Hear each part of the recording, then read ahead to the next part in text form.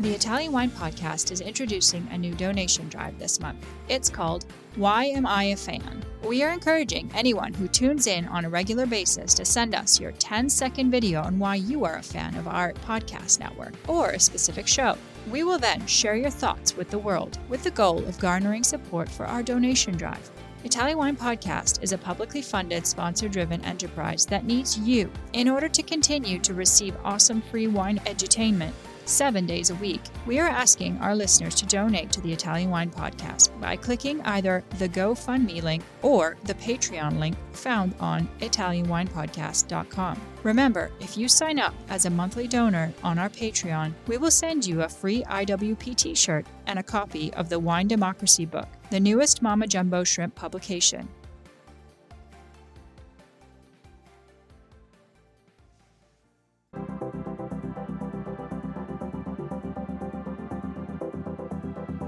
Thanks for tuning in to Get U.S. Market Ready with Italian Wine People on the Italian Wine Podcast. I'm Steve Ray, your host, and this podcast features interviews with the people actually making a difference in the Italian wine market in America, their experiences, challenges, and personal stories. And I'll be adding a practical focus to the conversation based on my 30 years in the business. So if you're interested in not just learning how, but also how else, then this pod is for you.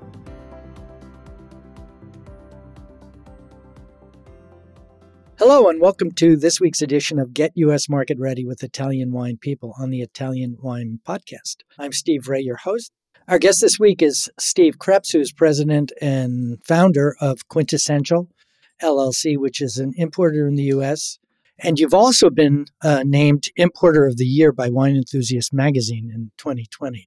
Steve, welcome to the show. Hey, glad to be here, Steve. Good to see you again. You too. So tell us a little bit about Quintessential.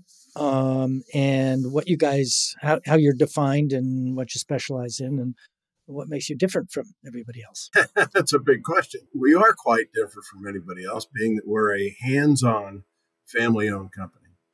And our directive to our staff, both in marketing and in sales, is to be very consumer-oriented, not to drive distributors, to work with distributors. I give you just a quick example, Steve, all of our sales force are required to do 2 or 3 in-store tastings every week. We are communicating with the consumer on a daily basis with 85 reps on the street across the country. And for the benefit of our listeners who are not familiar with the U.S. market, yes, that is very unusual. Oftentimes, the salespeople that work for an importer primary job is managing the distributor, not necessarily selling and connecting with consumers. So that definitely is a point of difference that makes a difference. How does that benefit you guys? Well, it gets us one-on-one with the consumer. We do sell a little bit on the internet with our Family Wineries Direct, but it also helps us with our distributor. Our people are out helping pull product through the retail accounts, and he benefits from those sales. Everything today is becoming right to the consumer. And if you're missing the consumer, you're missing the whole point of what we're doing. We get feedback from the consumer. We understand the flavor profiles that the consumers are enjoying and looking for. It makes us more aware of the kind of product that we need to bring to the United States. And we bring product from 11 different countries. And we need to be a little bit stronger in Italy, as you and I discussed a while back. So what countries do you import from now? Well, we're in 11 countries: Argentina, Australia, Chile, France, Hungary, Italy, New Zealand, Portugal, Spain, South Africa, and the United States. Okay, well, that's pretty impressive. And I know some of the brands that you guys are working with, some that I've worked with in the past as well. But one of the things that defines these, and I think it's particularly true for the Italian ones, is you're focused on family wineries. Tell us why. Well, we saw it as being as a big opportunity. There's a niche there that needed to be filled in corporate America. The consumer, as we found in all of our tastings and surveys, they are very interested in more than just what's your score today. They want to know about the family. They want to know about the winemaker. They want to know about the history. So when we market a brand, we don't market this Cabernet as 92 points. We market this as, let's say, the Steve Ray Winery. We would market Steve Ray and his family and his history. That's what's important to the consumer. They're very interested in all about the wine, but they're very interested in the family that produces the wine. And that's the big thrust of what we do. And further to that, I mean, what I've seen as well, and certainly is written in the trade magazines, that the millennials and Gen Z are very interested in the backstory, the story of it, and to put a person to it rather than just a brand that they have some connection to, where it's grown, how it's grown, and issues like sustainably produced. Obviously, we're just talking about the legacy and the history of the place and the place itself. When we tell the story of the winery, we tell a factual story about the winery and its history and where it's going and where it's been. I realize, marketing is marketing, but, if you read about a lot of brands that are out there nowadays, the stories aren't even real. They're made up stories. They're fantasy stories. Ours are all factual stories. Okay, let's talk a little bit about one of the other differentiating features is that you have a rep in each country that you do business with. That's pretty unusual. Tell us why you do that and then how you handle Italy in particular. Well, it's actually, in Italy, we do have a gentleman that's worked with us for quite some time. He was, many years ago, I believe, tied in with Antinori. He's got quite an Italian background. He grew up in Rome. He's been in the wine business all of his life. And he's been more of an advisor to us than a rep on our payroll, but he's been quite a help to us. He also works the street here in the United States. He has a lot of friends. He's been in the industry as longer than me, and I've got 49 years in it right now. So it's been quite an advantage to have somebody like that. Well, compare and contrast though. Most or many importers do not have a rep in the home country, and you guys do. And what's the reason for or rationale behind that? A lot of the consumers, like you said, do all the tastings. They like to be, and the retailers and the restaurateurs, they like to see somebody whose name is Bianchi from Argentina. They like to see somebody from the homeland of the winery that they're talking to. And we bring them in. Now, in the instances where the wineries are small and they don't have a rep that's here, at least we have them at least 3 or 4 weeks a year. In terms of staffing, traditionally importers will have staff and they'll be defined by the geographic area that they cover, whether it's a state or a region or so forth. You guys are structured differently by function and customer or platform. Can you tell us more about that? Well, we're actually, Steve, we're kind of a mixture of the two. We do state and geographic, and then we also do by the type of account, ethnicity, chain, on, off. We go in quite to detail to make sure that our customers, every one of them, are taken care of. So let's use chains as an example. This is one of the requests, one of the issues that we deal with commonly with new suppliers who have not done business with the U.S. And their first inclination is I want to be in New York, and second is I want to be with chains. Now, those two are not going to go together because we all know that in New York you can only have one store per person. But how does marketing to chains differ, and how important is that given the types of brands and price points that you're working with? Well, it's like you just said, it's night and day.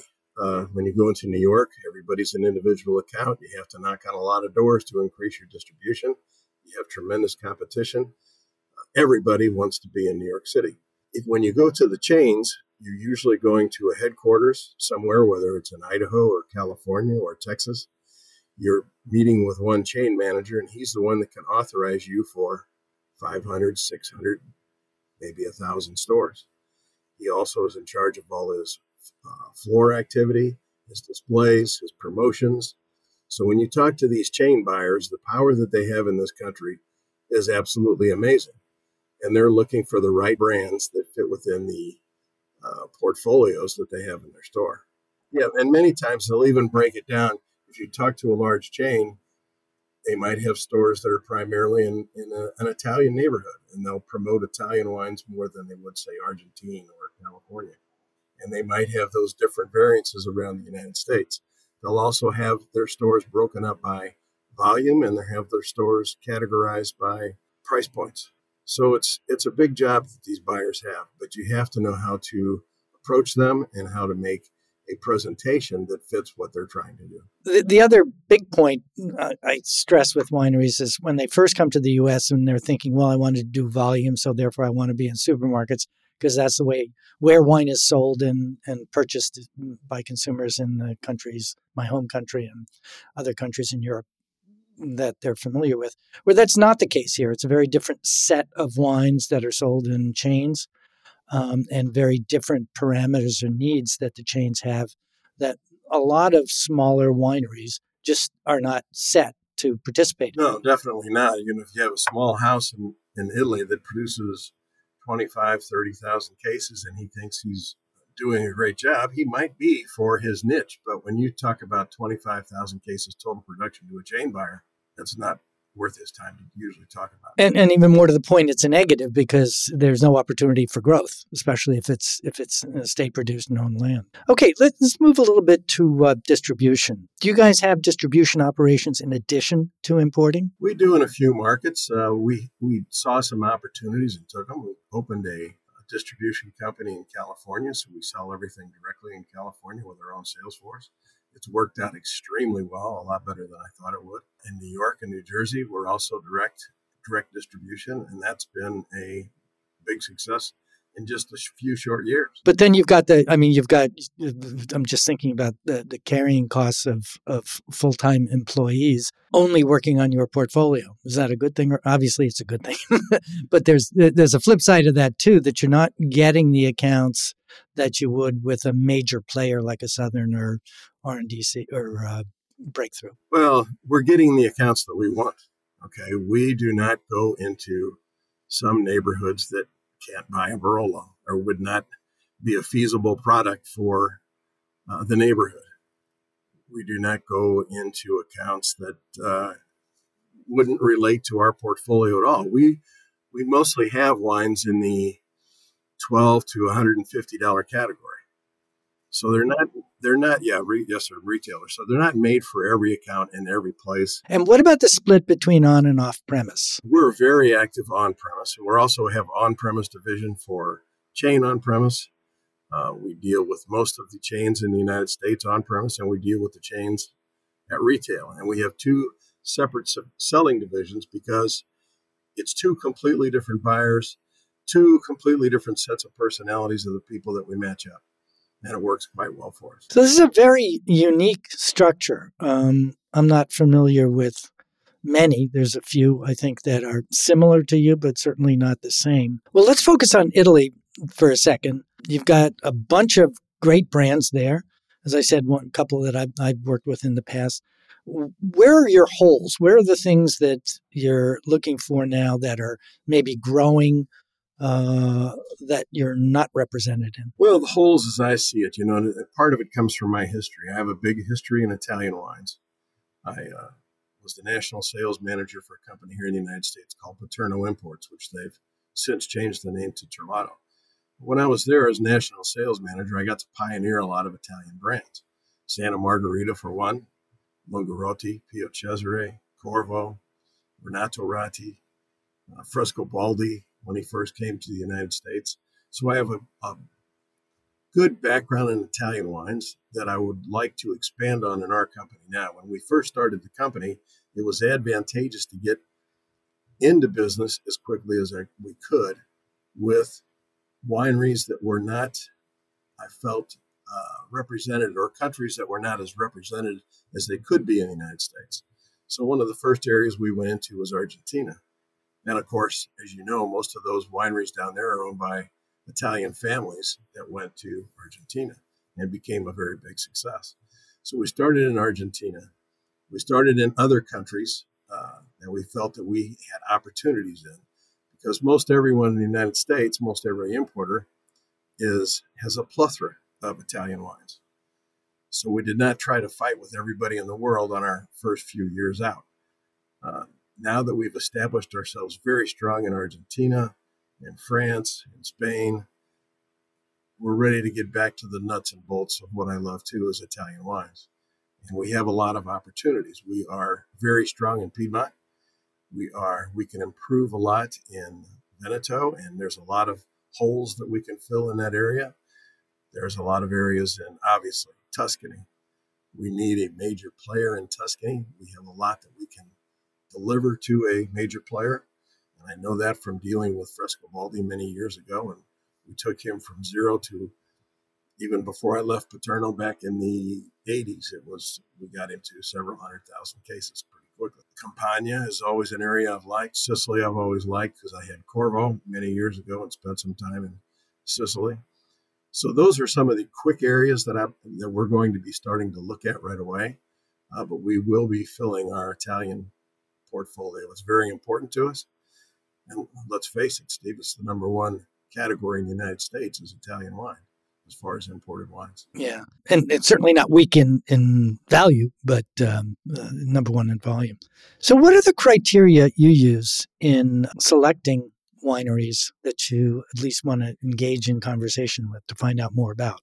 Are they coming to you? Is this stuff that just kind of comes in over the transom? Is it you actively going out and finding them? And if so, what are the criteria that you use to be able to screen them? Well, since we've had this plague of COVID, we haven't been out and as active as we'd like to be. But we are starting to. We are looking for wineries that are characteristic of the appellation that they come from, that they have a reputation and a history of quality, that they are family owned. And one other that we always throw in there at the end is we need nice people. We want to surround ourselves with people that all care and love about the wine business and their families that fit in with our family. When you're talking to wineries that are not currently present in the U.S., that's one of the areas where I specialize, and that's why I wrote the book, so that we wouldn't have to go through the same, lecture every time I talk to somebody. How educated are these, and are you only talking to wineries that you feel have a holistic understanding of the U.S. market and what's really required to be successful here? Well, it's always a lot easier to talk to somebody who knows what's going on over here, because this country is so different. Yes, we're the largest wine market in the world, but we're also the most difficult wine market in the world. We have 50 different states with 50 different sets of laws. So for them, they think it's just the United States, but it's actually more like 50 different countries that we have to operate in here. And all the legal registrations and the filings and the things that you go through for every state that we call compliance is sometimes nerve-wracking. It's nice to be able to talk to somebody with a good understanding, but it's always not necessary. We can always teach a winery about the United States. I think they need to have a understanding of what is here and what they are capable of doing. Like you mentioned a little earlier, they just can't walk into a chain and expect, if they're a 20,000 case winery, expect to get distribution in 1,000 stores. It's not even feasible. They have to know where their markets would be, and we explain that to them when we do interview wineries. We have to have their feet on the ground. They have to be able to understand what America is. And when they do, we always seem to get along quite well. And usually, we always try to grow a brand, not immediately at retail, but fine wine shops and on-premise. And that's where we begin, especially with a smaller brand. Italian Wine Podcast. If you think you love wine as much as we do, then give us a like and a follow anywhere you get your pods.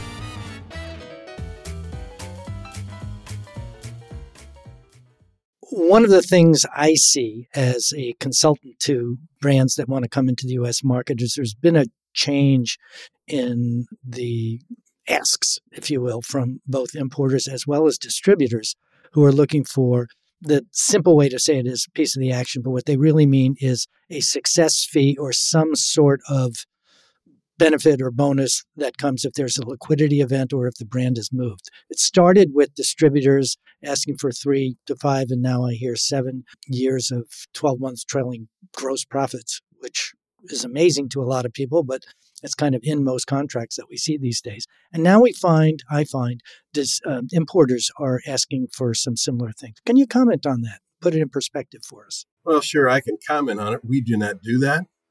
We haven't done it. But I understand why.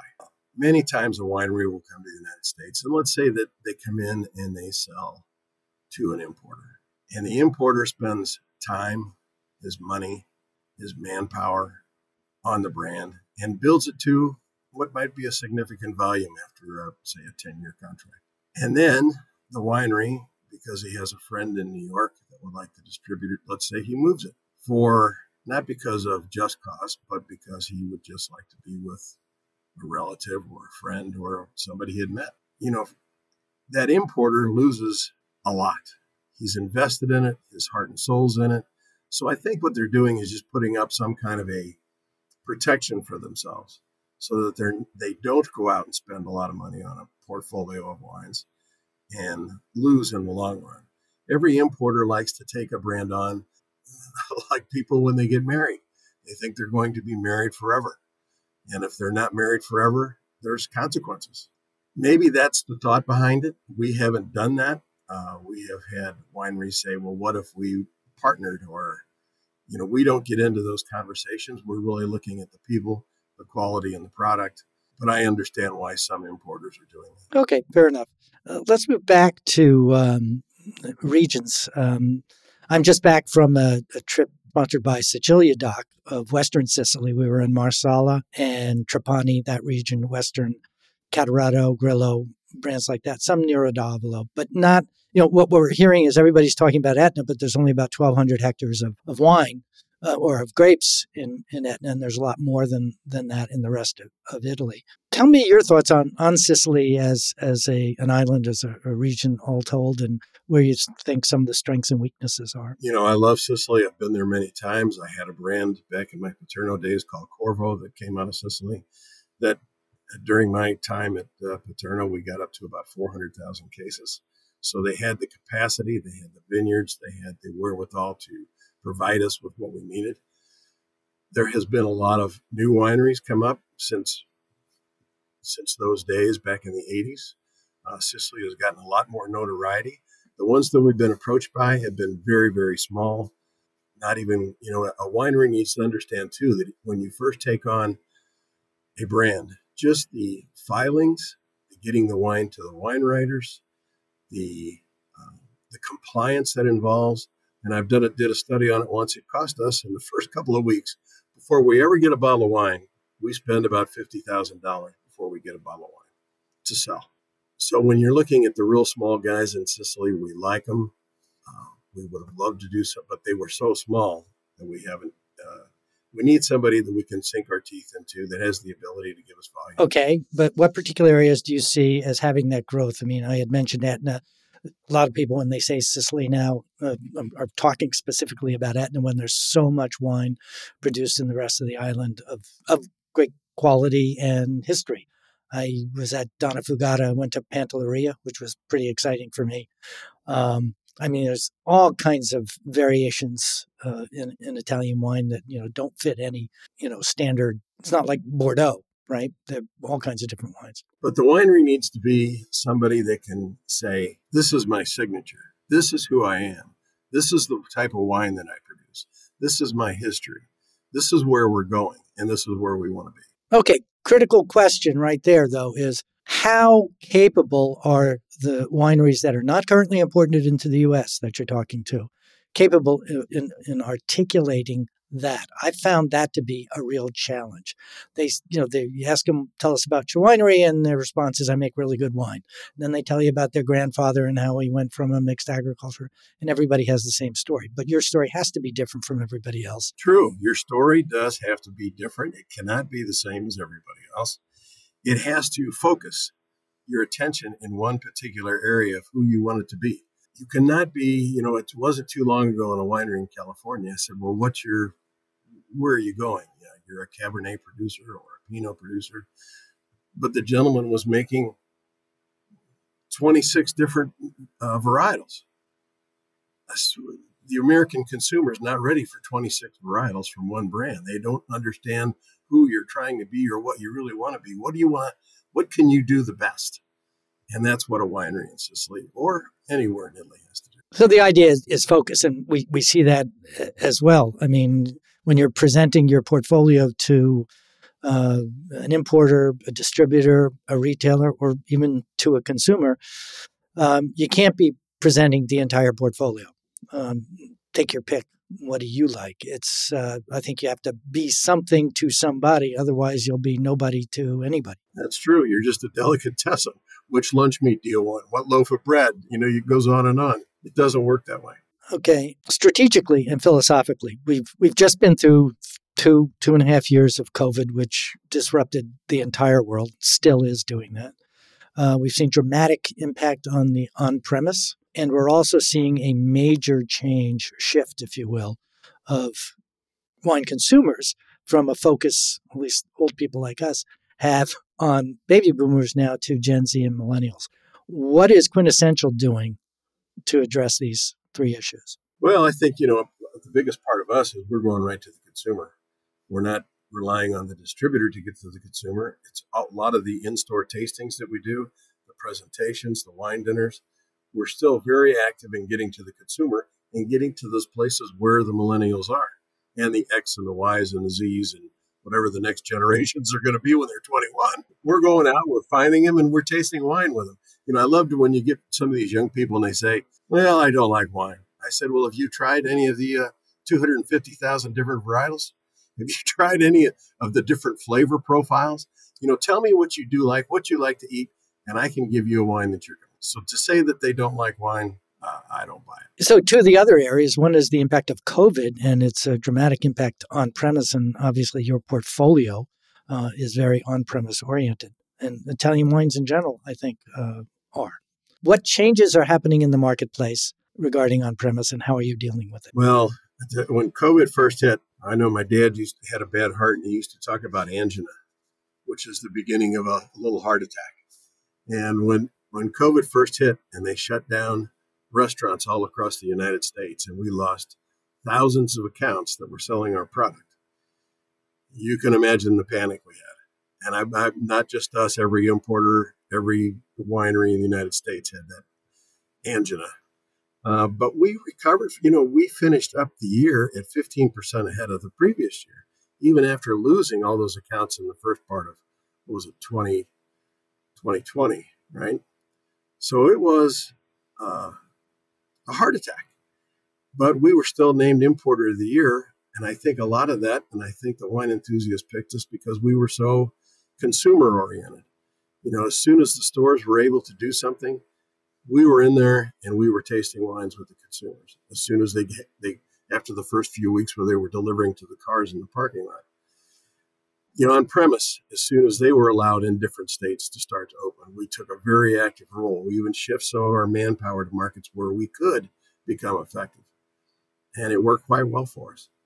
And like I said, at the end of the year, when it was all said and done, we finished the year on a very positive note. What benefits or what fallout accrued to you from having been named Wine Enthusiast Importer of the Year? Well, it's when you get a pat on the back for doing a good job, it's always a very positive thing.